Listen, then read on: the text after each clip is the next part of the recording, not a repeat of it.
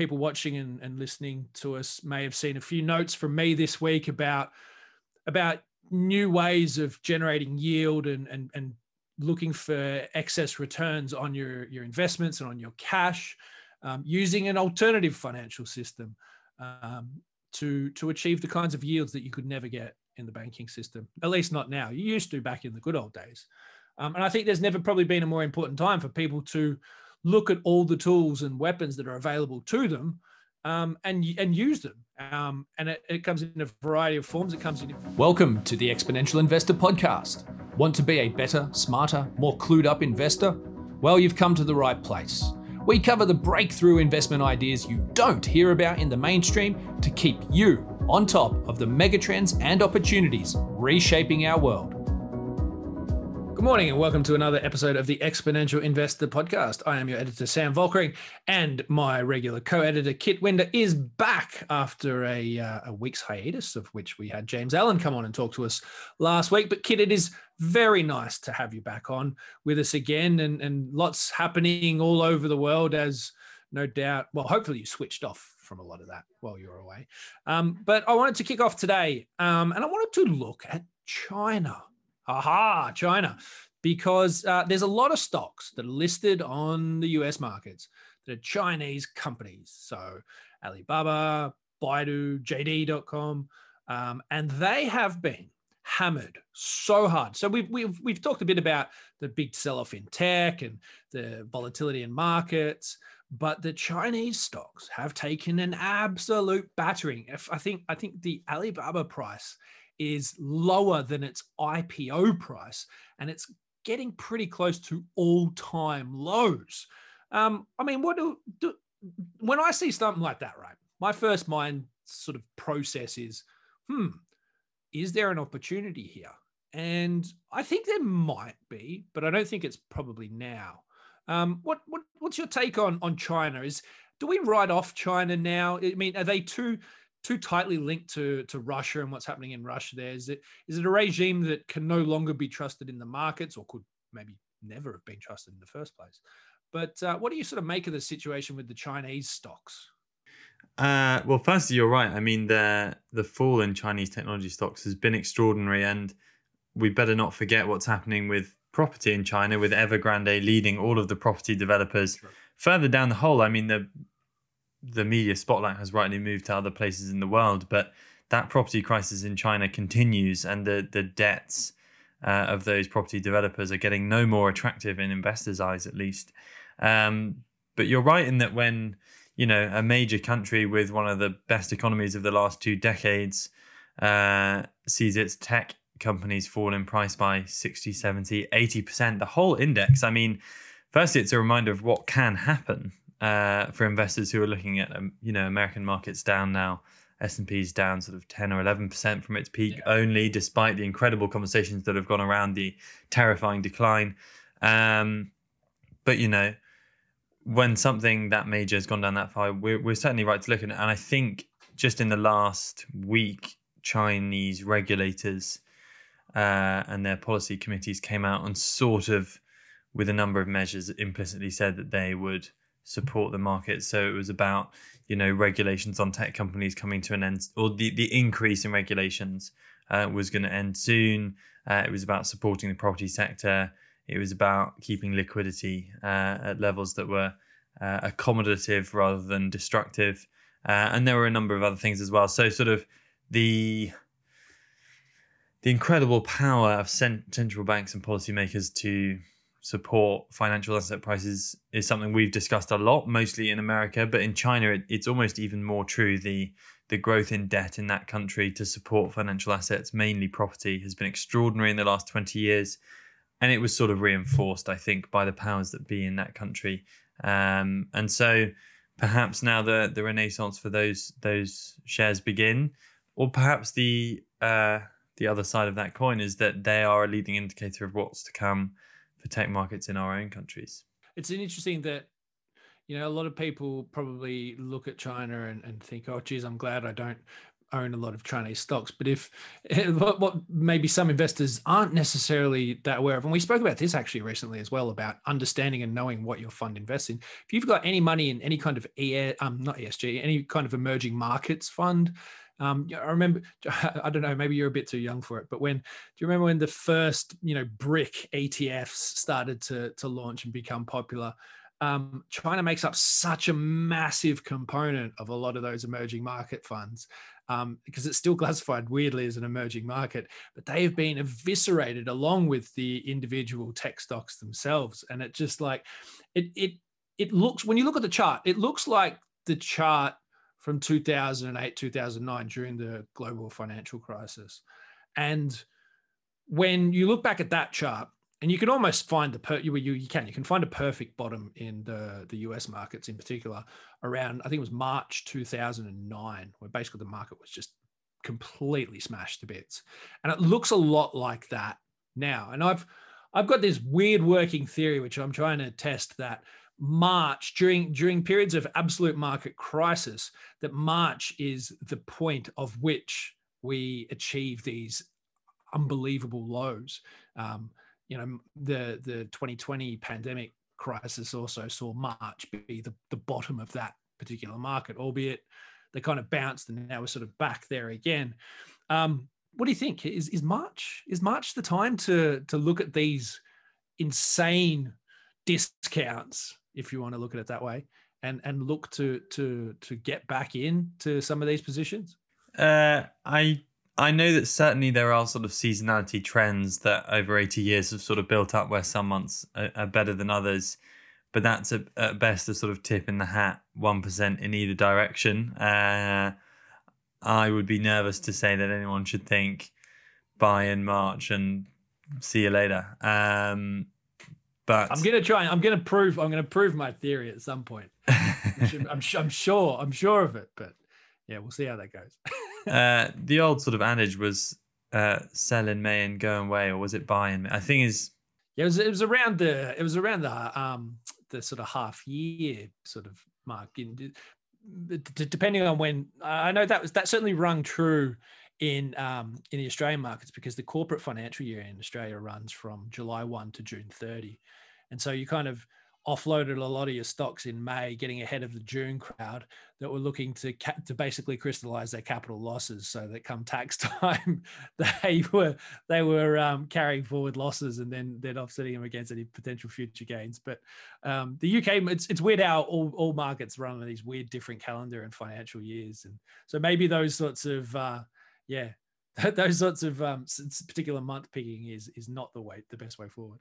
Who knows? But certainly, I mean, you mentioned, are we looking at a bottom for stocks right now? I mean, we're seeing just very recently that progress has been made with peace talks, a sort of 15-point plan drawn up between Russia and Ukraine, Ukrainian neutrality. And it sort of seems as though that conflict has not gone the way Russia has hoped. Obviously, they're now sort of pleading with foreign mercenaries basically to come and help them out.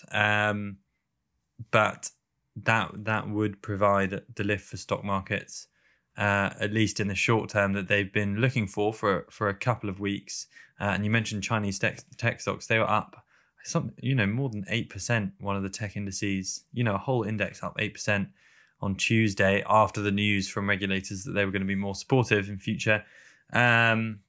So who knows? Maybe there is a sort of bounce on the way. The question is then whether that is a mega discount low, or whether that's one of the bounces on a continuing way down, because when the Russia-Ukraine crisis ends, hopefully it does, we're back to worries about rising rates. We're back to 7.9% inflation amidst the Ukraine war. A new higher inflation print was read out in America.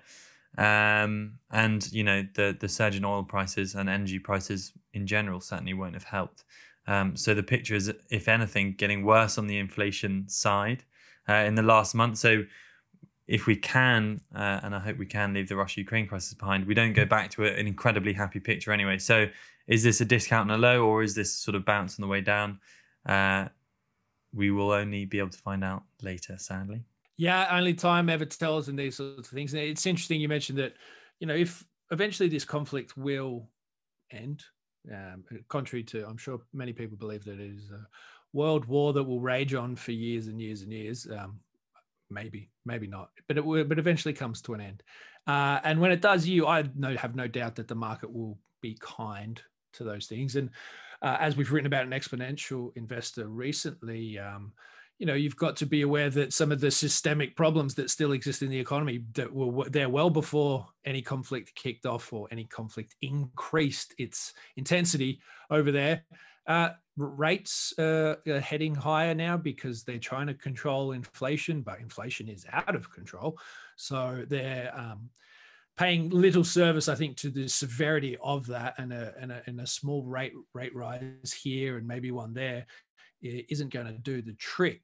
But it is certainly going to cause an impact. And I think it's topsy-turvy, right? Because if a conflict ends and then all of a sudden gas starts flowing again and the oil price starts to come back down again, so the petrol pump's a little cheaper, I bet you it doesn't go back down to £1.40 or £1.50 for a litre of diesel. I bet you it stays up above 160. They never tend to come down as fast as as far as they go up, these sorts of prices. And the cost of your shopping bill, your energy prices, I don't see those, I don't see my gas bill halving in the next few months, because it pretty much doubled over the last, or almost tripled over the last year. So there are some systemic issues, I think, that people still need to really consider and factor in. That there seems to be a lot of people sort of putting a lot of impetus into the fact that this conflict will end and what it's going to do, but there are still some really major issues with how central banks and the government are dealing with economies off the back of, a lot of people forget that economies were shut down for 2 years. That impact doesn't just disappear overnight when all of a sudden, a lot of those restrictions are eased. So there's some pain to come, and it's interesting because, and people watching and listening to us may have seen a few notes from me this week about new ways of generating yield and looking for excess returns on your investments and on your cash, using an alternative financial system to achieve the kinds of yields that you could never get in the banking system, at least not now. You used to back in the good old days.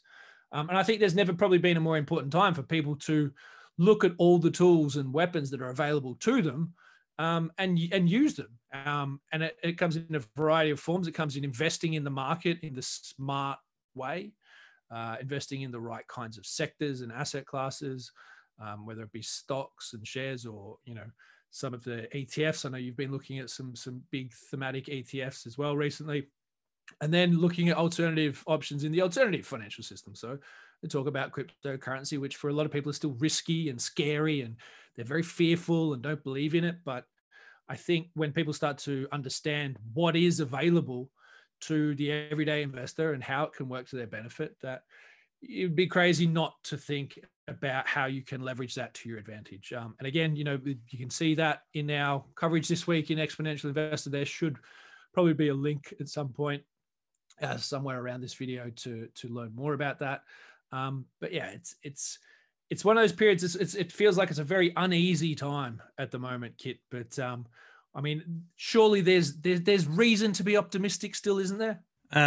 Yeah, I mean, always. And maybe one group of people have the most reason to be optimistic are gold investors. I mean, you talk about investing outside the financial system, and I think one thing that maybe has gone a little bit unnoticed in this whole crisis was that America cancelled Russia's central bank. They cancelled their foreign reserves. And so they're essentially telling the world that if you hold your reserves in US dollars or in US treasuries, US debt, we can sort of cancel them. We will if we don't like what you're doing. And so quite a lot of central banks across the world will be thinking maybe they're not actually the safest asset to hold in the world that we thought they were. And the obvious thing that people will turn to is gold. So, that sanction, which went alongside cutting Russia out of SWIFT, will be making a whole lot of regimes think that they shouldn't be only sort of holding their asset reserves in US dollars. They should also be holding things like gold. And maybe that'll push them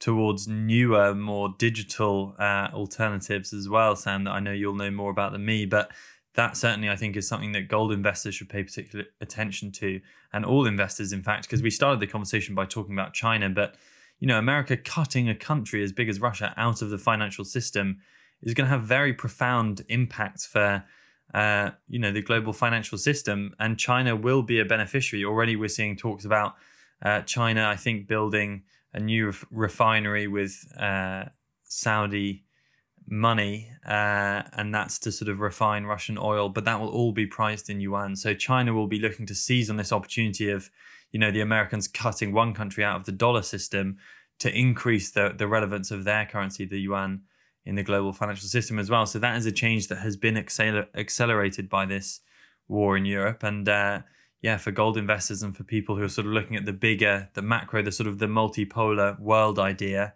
of US versus China, that is also a very significant development as well. So maybe that's not the most optimistic thing, but definitely something I wanted to mention on this podcast before I finish. Yeah, and I think we might pick that one up next week and maybe have a bit more of a discussion around the idea of because Russia has been cut out of all financial networks and rails and payment system, from SWIFT to Visa to MasterCard to there's financial sanctions imposed on them, and they've obviously turned to China to support a lot of that system for them to continue to operate their economy, as much as it's getting absolutely obliterated as well.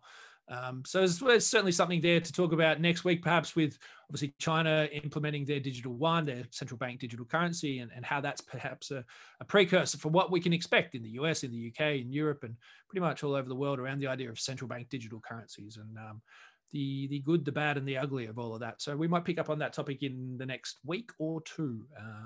For anybody listening. So anyway, we've gone on long enough today. Thanks very much for your input again, as usual, Kit. It's nice to have you back. And everybody that is watching and listening to us, thank you for joining us. We'll be back again with you next week with another episode of the Exponential Investor Podcast. Thanks for watching. Bye for now.